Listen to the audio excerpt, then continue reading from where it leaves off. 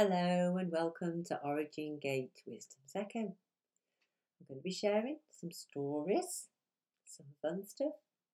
This is Jane Schroeder on the Daily Podcast and a thought for the day. I've been pondering recently a lot about lots of different healing people that raised the dead, healed the sick, did all sorts of miracles. And I was rummaging through some books as I'm about to move house and I'm packaging, throwing things away and just getting ready for the move, the house sale. And I found this little verse from the Supernatural Life of William Branham. I'd like to share it with you today. And it's called When Love Projects. It was in 1953. I was born in 1959. In February 1953, William Branham, if some of you don't know, was a famous healer. Meetings all over the world. He would have this incredible discernment, cardiognosis, heart talk. He would hear from the Father. And often his hand would swell up and go really strange. He would even know people's past, present and future, phone numbers, where they lived. He would see the accident in visions, dreams, if there were accidents. He was incredible, one of a kind. So in February 1953, William Branham held a week-long healing campaign in Tulsa, Florida. One day, while him and his wife and his manager, who managed all his meetings, were having lunch in a downtown cafe, a smiling 16-year-old girl waved to him through the window, the front window of the cafe. He waved back at her. Soon she came into the restaurant, pulling her father by the arm. They stopped at Bill's table and the girl said, "Brother Branham, do you remember me?" Now just think about it. He did hundreds of meetings and there would be lots of people there and you'd see a lot of people. "No, I don't believe I do remember you," said Bill. "When you prayed for me," said the young girl, "God healed my blind eye." Her father explained. Last year his daughter had severely damaged one of her eyes in an accident. Her doctor said she had no hope of ever seeing out of that eye again. But her father said, "Yes, there is hope." He took his daughter out of hospital, made a bed for her on the back seat of his car, and he headed for Indiana, stopping only to eat and buy gas. They arrived at Jeffersonville on Sunday night and found Bill, William Branham, just leaving the church after the meetings. They would have long days praying, long days in meetings. Wow. Bill prayed for the girl, and now she was healed. Bill asked which eye was it. The girl said, I mean this one. She pointed to one eye, then the other eye, then the other eye. She couldn't remember. "You know," she said, "I don't remember." Her father laughed and chuckled with glee and said, "It was this one," and pointed to the eye.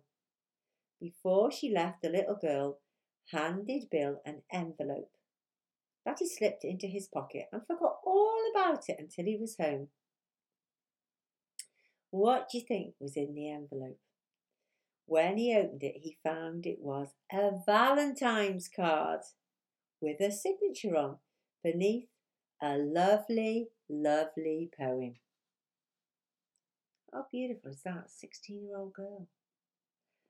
And it made me think more and more about the supernatural and our hopes and our trust and what we believe in.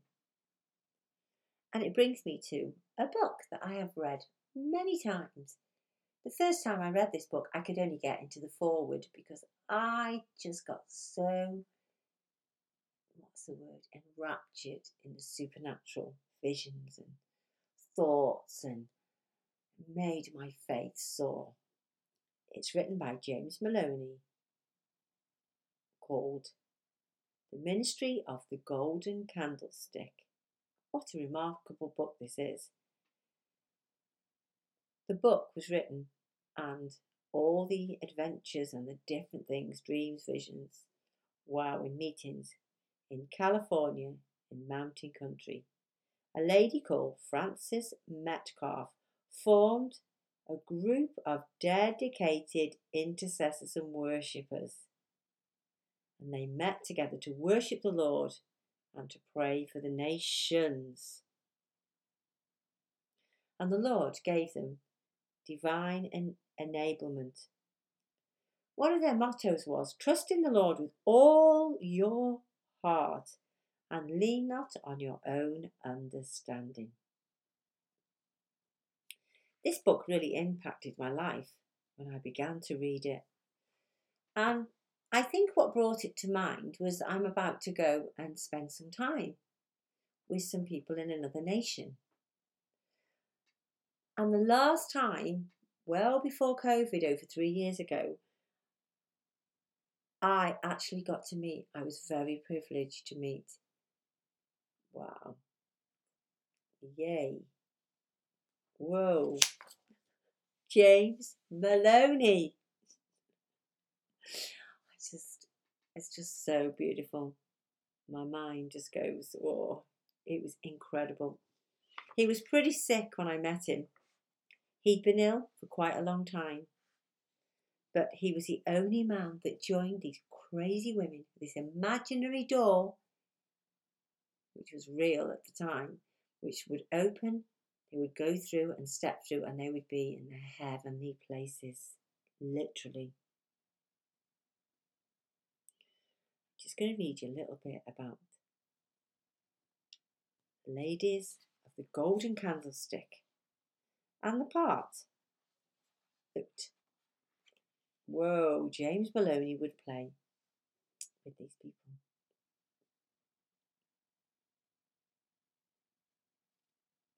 The ladies of the Golden Candlestick. This was a ministry of blessing. They had many levels of rapture and translocation. In other words, they actually went, not just in a vision or a dream, they went bodily form. They moved in the kingdom realm, similar to the experiences of Elijah and Philip. When I say that the members, often several of them at a time, not just one person on their own, were transported, human transportation, physically they disappeared and were taken to another part of the world for evangelistic campaigns, sometimes for several days at a time.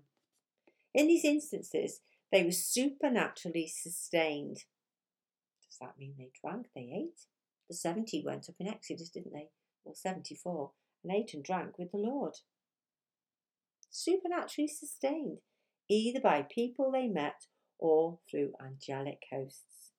Often, the spirit world translated them to a different country, a different nation, so that they might gain strategies, blueprints, understanding on how to intercede, how to pray for a particular district or region.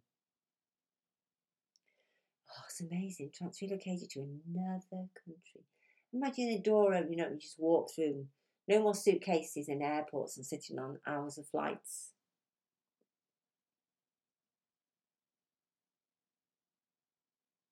However, lots of their mission trips was to see strategies to combat hindrances to the gospel of our Lord Jesus Christ. They would bring back reports about people and nations and what God had shown them, and how to birth, through intercession, guidance by the Holy Spirit, in seasons of specific travail and burdens, and seasons of high praise and worship. If the Spirit didn't lead them to intercede, they would literally focus, it says, solely on worshipping the King of Kings and Lord of all. The focus was more on worship than warfare.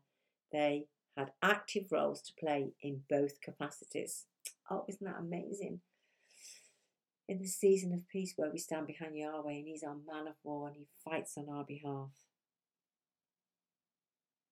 All the earthly translocations and raptures, remember, flight to the Spirit, another word for rapture, where you're caught up in union in the prayer of affection, in the prayer of rapture.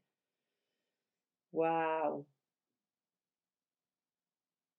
They were often translated into many different places. They returned with sandals entwined with strange jewels, vast-like garments, inset with 12 stones representing the 12 tribes of Israel.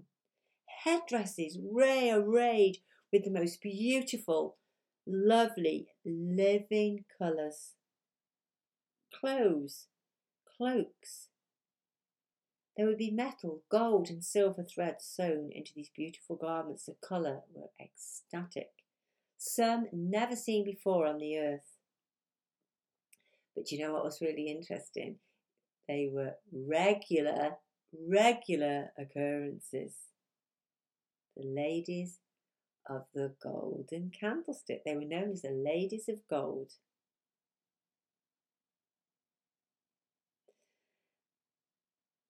These translations, these kinds of transrelocation, transcendent encounters through angelic angels, they grew deeper and deeper into the presence of their Lord and King. Their whole purpose was intimacy with Yahweh, Adonai, Elohim, God, Lord, Majesty, Your Majesty. For 50 years or more, starting from day one, when they gathered together, the encounters started. Francis Metcalfe says, I recall seeing a door in a sanctuary, a beautiful moulded door, emanating a gold hue like a glory type of realm. I assumed when people walked through it, it led to another part of the house, but we began to realise that it went into the kingdom heavenly realms. Wow, this is my favourite. I would look up sometimes and the ceiling would be like a purple, swirling cloud. Sometimes feathers would swirl in the cloud. Sometimes we'd hear audible laughter from children in high praise. It was truly an open heaven, a spiritual portal like Jacob's ladder. There were numerous times the 24 elders were part of the worship when we worshipped together. Just continually constant angels coming and going, fiery hosts, chariots. It was amazing. When an angel was there on one occasion, it just seemed like a normal human being, fully manifested. The outline form of an angel was clear. They would come and worship and share information with the group. Often they wore normal clothes. Once 2 men sat in street clothes, sitting conversing with the ladies in the meeting. And as the ladies stood up, they walked with them. And then they would just disappear into the purple swirling clouds. This was just a remarkable time of ministry. I just want to thank the Lord today for His presence, for the vision realms and the dreams, and the glory and the heavenly encounters in the heavenly places. And we thank you that in this time, in this season, it's our Genesis, our future generation. We may not have walked this way before, in the natural or the physical envisaged dreams, in this understanding. But I thank you, Yahweh, today that the door, like the ladies of gold, the ladies of the golden candlestick. This is for us in this time, in this day, in this season. Shalom, my friends. Shalom.